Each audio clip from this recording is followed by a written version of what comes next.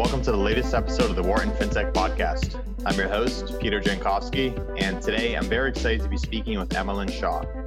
Emmalyn has 20 years of technology investing experience working closely with entrepreneurs to build large-scale businesses.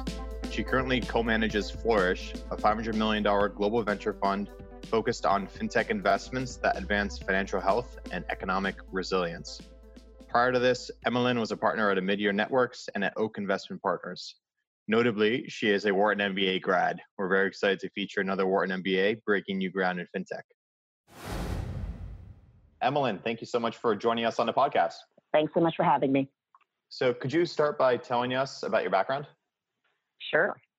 So my parents are first-generation immigrants, and they moved to the U.S. for graduate school.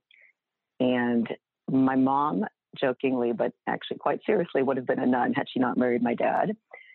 So as a result, this whole notion of giving back and a sense of service has always been pretty well ingrained from early age. And then my dad on the other side actually ran family development banks. And so pretty early on, I got to see the power of financial institutions and how they could meaningfully impact, particularly in this case, small to medium businesses. So that's kind of been the grounding for me. I grew up in Huntington Beach, Southern California, and I have been fortunate to work with and be surrounded by technology for the last 25 years. I'm curious, can you tell us a bit more about how your career has evolved over the last 25 years? You said you'd worked quite a bit in technology. Where did you start and how has that led you to where you are today?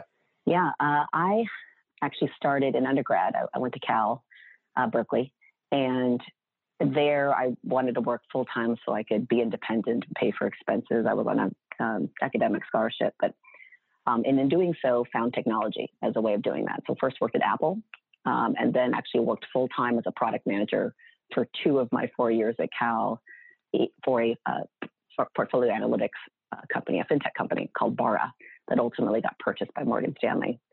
And so I did that and really fell in love with technology and how and kind of finance as a whole. And when I graduated from Cal, fortunately did quite well and was able to get recruited to work at Morgan Stanley in the tech group out here in Silicon Valley. And that was in the 90s. And so I kind of got a front row seat to everything, all the different innovations, including the .com and the eyeball business models, et cetera, and subsequently the .bomb. So in that, was able to work on the Netscape AOL merger and was recruited by Jim Barksdale, then the CEO of Netscape, and Peter Curry, CFO of Netscape, to launch a new fund called the Barksdale Group, which is a $200 million early stage fund. Half of that money was Jim Barksdale's, and the other half were strategic LPs, most of whom were from other early stage venture firms, Kleiner, Sequoia, Benchmark, and the like. And so we did a lot of early stage investing. That was my first experience into working with entrepreneurs, going from kind of the banking side to the really hands-on investing side of the house. Since then, I've been part of a couple of funds, some of which are early, some of which are growth stage, $1 billion+ funds, and everything from early stage investing all the way to, again, kind of growth, larger deployment scale investing. And through that, I've been fortunate to work with a number of incredible CEOs and fortunate great successes, as well as some amazing funds. Before my current platform, actually, I've spent almost over 8 years at Oak Investment Partners and really kind of learning and appreciating the value of both early stage investing and growth across internet, software, new media, and actually even financial services, where they've built quite a reputation. In that, somewhere along the line, while I loved what I did and really still, the essence of working with an entrepreneur and seeing the technology innovation and making great commercial bets, I felt like there's something missing that I wanted to add, and that was something impactful. And it's not to say that the investments we made weren't impactful. They could be, but it certainly wasn't a priority. And it wasn't a criteria. And I wanted to shift that prioritization. So I looked around and found what is the leader and kind of the creator, so to speak, of investing of this type, and that's Pierre Omidyar at Midyear Network. And they coined, at least at the time, was called impact investing. That means a lot to a lot of folks, but for me, what I was looking for was a way to invest commercial dollars, very much in a venture fund mentality, but with additional structure around some criteria around impact. And against that, I was able to join now Flourish Ventures, but then we spun out of the Midyear Network, the financial services group. And our group was really looking at how to take, again, commercial equity investments, looking at financial technologies, But where it became impactful was it actually had to advance financial health and economic resilience. So it had to be some technology that somehow boosted the financial resilience of the end consumer, either directly through their interventions or indirectly as an infrastructure layer that unlocked more innovation. So I got very, very excited about that opportunity and joined about 2 years ago. And then we formally spun off and launched Flourish last March. And so I've been thrilled to kind of really have all my passion of technology and innovation, entrepreneurship, and impact all in one. And unfortunately, to have a platform to drive along those dimensions. Yeah, super interesting background. Great to know that you were part of fintech before fintech became an official popular turn of phrase. And interesting that you've been able to watch the evolution over the years. So at Flourish, you spoke a little bit to the mandate here around using commercial equity to advance the financial health of consumers. Can you tell us a bit more about the fund's remit in terms of what stage of companies do you invest in? Are there particular areas of fintech that you focus more on? Any particular geographies? Absolutely. So just for context, we're a $500 million global fund. Half our capital is deployed here in the U.S., and the other half is in emerging markets with a focus on India, Africa, Latin America, and other parts of Southeast Asia. We are, given our size and also given our focus, we are an early stage fund. We tend to do seed A. We will do opportunistic Bs, but they have to very clearly align with our mission and our impact. We're very hands-on. We're very focused on trying to be ideally the first call to an investor. And given the fact that we have a single LP, being Pierre and Pamela Midyar, we're very fortunate to have their both vision and dedication to this fund. We have the ability to be a little bit more flexible vis-a-vis traditional venture funds. So we don't end up requiring a certain amount of ownership, which I certainly know from prior funds that I've been part of, or certain capital deployed. We're able to be a little bit more flexible to allow for the right syndicate for the company and the right level of funding. In terms of sector, I mean, obviously it's very rare to have a fintech-focused fund. The way we look at opportunities, as I said, at the highest level is looking at whether this technology somehow advances financial health and economic resilience. So if you think about, at least at the consumer level for a moment, what does it mean? Well, savings in some regard allows for more financial resilience, the ability to actually save additional funds. And the only way to really do that is either shifting a number of the dimensions of that calculus. So it's income, and income can mean a lot of things, but can be what you generate by work. It could be through benefits of some type, through government benefits, et cetera, but inflows. And then the outflows. And the outflows, some of which are fixed, right? And some of the most important fixed expenses for a consumer, particularly Americans, is really, education, healthcare, housing, all of which have just grown 200+%, while unfortunately income has stayed relatively stagnant over the last 15 to 20 years. So you're finding that equation being very difficult. And then on top of that, there's a whole host of other additional expenses that one incurs, some of which are discretionary and others that are fees and other things associated with trying to maybe manage debt and debt loads, et cetera. So there's much more complexity in that kind of financial calculus for an American. And just to frame it, particularly in the U.S., there's 70% of U.S. Americans who live paycheck to paycheck, for whom, $500 of some type of emergency need does not exist. And so this is a really mass market problem. And so how do you think about technology interventions that allow you to either augment income, increase income in some capacity, allow them to actually manage their debt load, think about how to balance the trade-offs they make, especially if they're living paycheck to paycheck. How do you think about accessing credit differently, more cheaply? How do you think about ways to optimize for kind of the fixed expenses that you have today? And those are kind of more the direct interventions, so to speak. And then there's the kind of indirect interventions as well, all the technology that helps, that actually, once we're infused within the financial systems, can help unlock a lot more technology innovation that ultimately will allow for lower prices to the end consumer, et cetera. So there's also both direct and indirect. And against those larger parameters, we evaluate a number of companies as to whether or not it makes sense to invest. That's really helpful. Thank you for sharing that. Very interesting data points on the U.S. consumer's health, and would like to come back to that and pick your mind on that. But to help bring this mission that you've articulated to life a little bit, could you share a few of the portfolio companies that you've invested in to date and what you're excited about, what they're doing? Absolutely. I mean, at a macro level, so some sectors that we have actively covered that can give you a sense of kind of what areas fall under kind of financial health. Challenger banks is one you probably are all too familiar with, and it's certainly become a global phenomenon. And we were fortunate really early to see this. And again, this is the benefit of being a global fund, to see this as being kind of an inevitable shift, right? There's bundling and rebundling and an opportunity to think about what role traditional incumbents play in the financial ecosystem, and in what way can technology innovators come in and actually serve as that mobile front end and maybe rent, the bank charter and partner with a processor to enable actually no fee banking experiences, right? Deposit taking experiences, which is pretty powerful.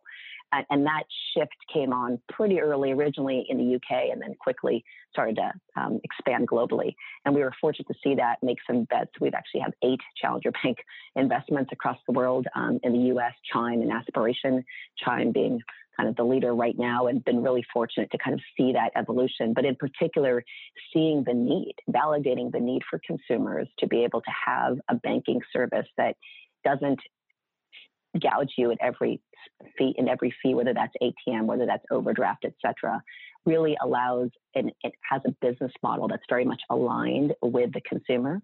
So it's only when the consumer chooses to use that product through interchange fee that Chime gets paid. So there's no other kind of false incentive, so to speak.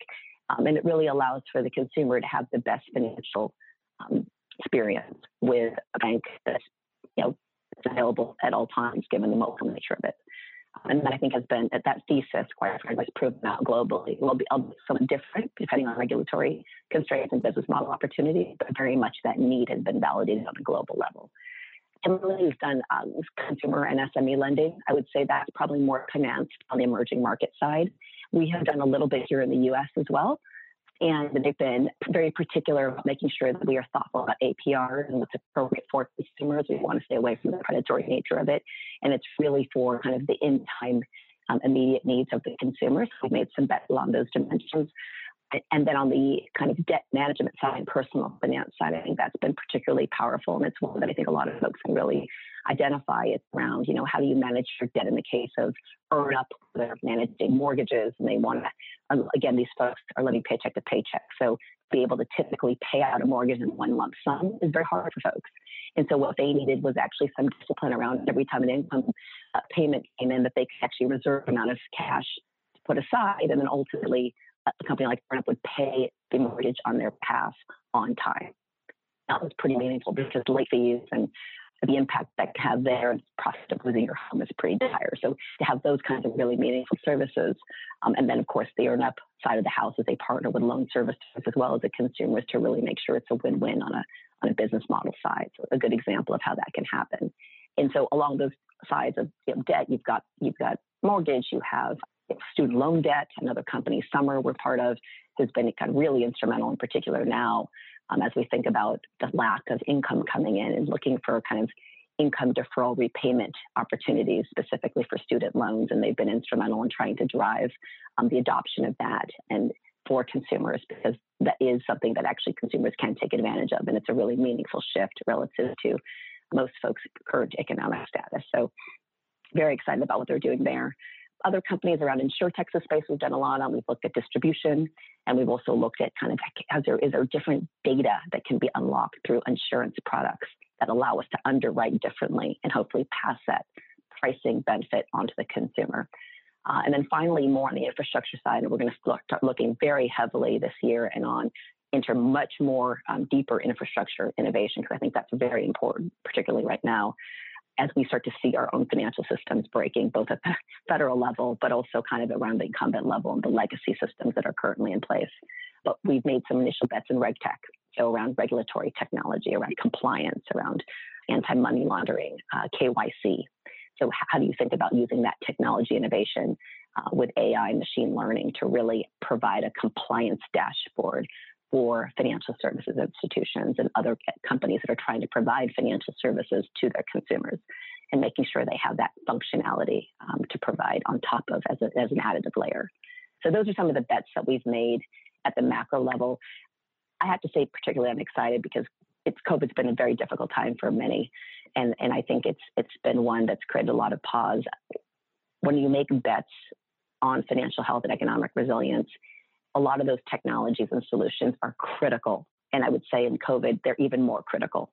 And so the demand for these services have only gone up.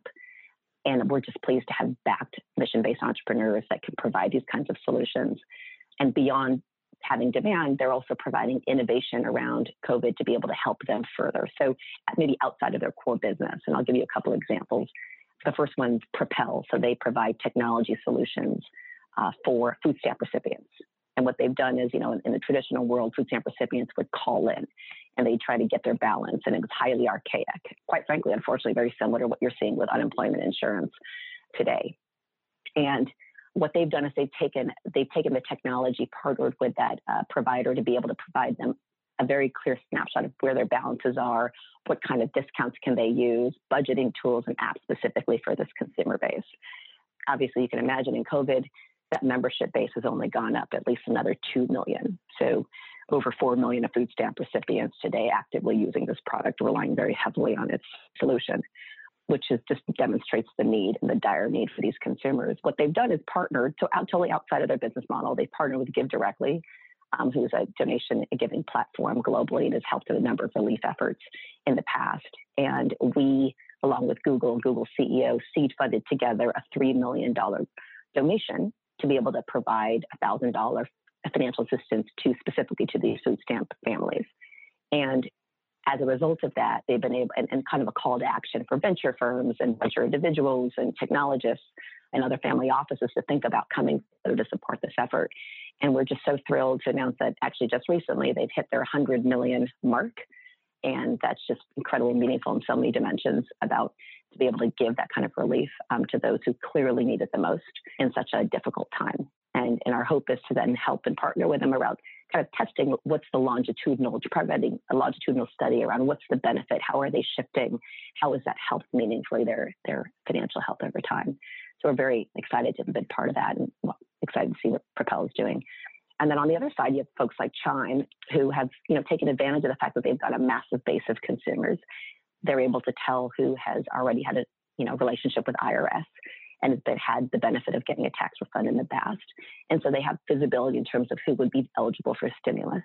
And knowing that there was a long delay, again, underscoring the kind of broken infrastructure that currently exists today in our financial institutions and ability to deploy capital, they were able to give up front some capital infusion to over 100,000 of their users, anywhere about $200 of kind of cash advance, and not as a loan or anything, but just to give them an advance, knowing whoever will be eligible for these stimulus checks through what's called a SpotMe program. That's a couple of examples. I would say the final one, which again, I think hits home the hardest, is a company called Steady. And Steady, going into the equation I mentioned earlier about income, and where if we can increase income, that's the most important lever in terms of providing buffer for savings, et cetera. And what they've done is created a portfolio of work for consumers. They've taken hourly opportunities across both gig and retail and the like, and provided them by geo, by dollar, by hour opportunities for consumers. And this was the case pre-COVID, where people were looking to either create a portfolio of work and oftentimes augment their pre-existing income. And so that was really important for folks living paycheck to paycheck. And they saw $300 incremental value of income generation lift as a result of their platform. And in light of COVID, you can imagine that has only tenfold the experience in terms of the need for that type of service, where to optimize, who's providing the best income, what sectors are hiring the most. For companies, large retailers that are looking to downsize full-time work but provide hourly opportunities on a part-time, it becomes a platform of choice as well. And so it's really been meaningful to provide that kind of service for consumers. And they too have partnered with the Workers Lab, a nonprofit who's provided, again, some funding for them to provide emergency cash grants as well, totally independent of their current kind of operational focus. And so they've been able to help their consumers in a meaningful way. So just a couple of examples of what they're doing today while they're excited, but also as importantly, how they're showing up in a time of COVID for their customers. Yeah, that's super helpful and a really impressive set of companies that's making a real impact, especially during these difficult times. So kudos to you and the Flourish team for putting together a portfolio that really lives up to the mission that you had articulated. To follow up on the point you mentioned around infrastructure, could you talk a little bit more about the different opportunities that you see in that space? Yeah, I mean, I think it's pretty clear that as fintechs emerge and this idea of what does embedded finance mean in the United States? And it means something very differently in emerging markets. But in the US, it's really this concept, as we've heard, that every type of application, as a result of getting closer with their end consumer, will want to provide some sort of financial service. And I think against that dimension, there are a couple of companies that have surfaced, I would say, from the first generation, that are trying to provide at least the base level, in this case, banking as a service. But over time, there'll be many more of kind of, lending as a service and the like, all these enablement technologies. The second generation, in my mind, is going to be really critical. And obviously it's not for every application, but there's some applications for which financial services is going to be a really important part of what becomes their product extension and their retention, et cetera. And I think against that, that's an area we're very much looking at.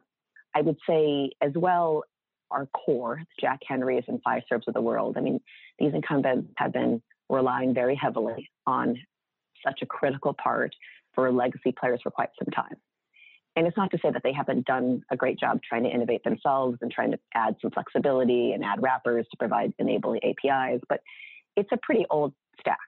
And it's very clear as we think about moving to the cloud and this notion of remote, there's a number of opportunities that surface around, is there a new processor?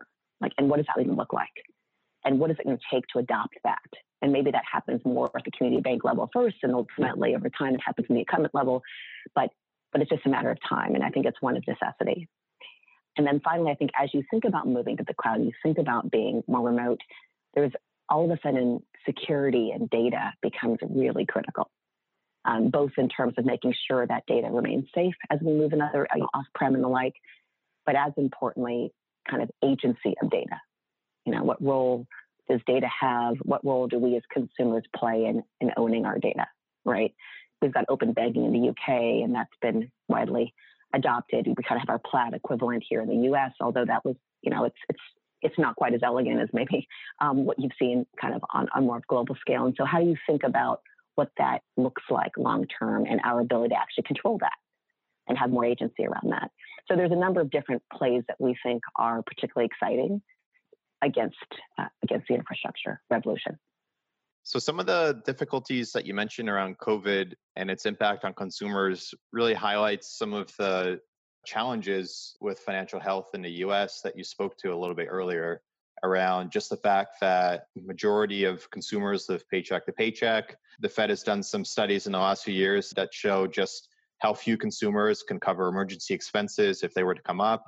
I'm curious, why does this exist today in a country like the US? Why is the average consumer health of the US consumer so challenged? Yeah, I mean, I think, as I said before, to some extent, we really have seen that the base level consumer equation just shift.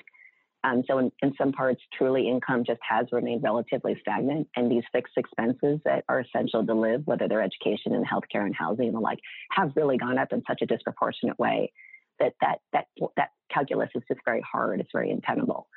So I think that's one for sure. And I think you then exacerbate this idea that we as a culture have never really embraced savings and the concept of savings in any material way. And then the access to credit and very predatory credit is also, you can kind of confound those, and it becomes very difficult for consumers to navigate.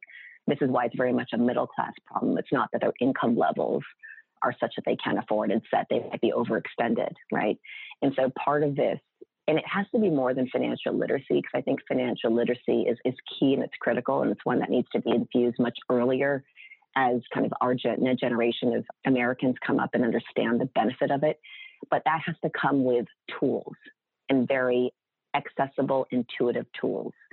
I think as a culture as well, are discussing finance in any meaningful way has been somewhat of a taboo. People are a little bit, they're shy or embarrassed or don't feel confident. And so again, making sure we can have those, the information accessible and playful. And again, starting early in terms of the developmental training is going to be very important. And so all of these interventions kind of together are meaningful. I think on its own, on a standalone, harder to digest. But as we put in the tools, the budgeting, best practices, affordability, quite frankly, because in a lot of cases, this exists to some extent, but it exists for a kind of a more affluent group. The question is, can we provide some of these rich services and education to a lower income group and make it just as accessible to them?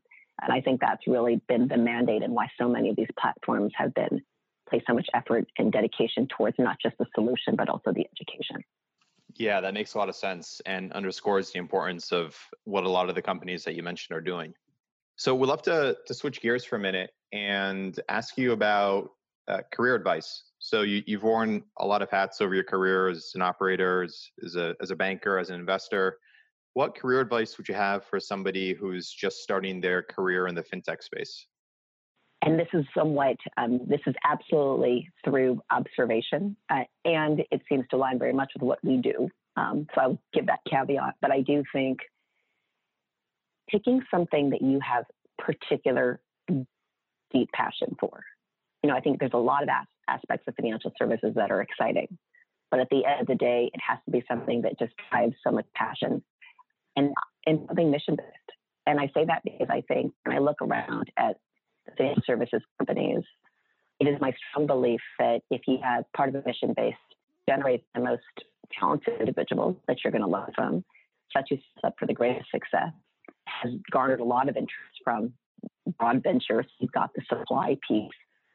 It positions you well for a business model that's sustainable long term. And so I think, number one, again, picking something that you've got a lot of passion for, and two, something that's mission-based. And then third, I would say, learn. Like, don't stay pigeonholed. So, for example, when I was in venture, I did early stage venture first, and I could have stayed there. But I knew that for me to be a good venture capitalist, a great venture capitalist, I actually had to understand what does venture capital mean, because it's an arc. It's not just what you see at the beginning.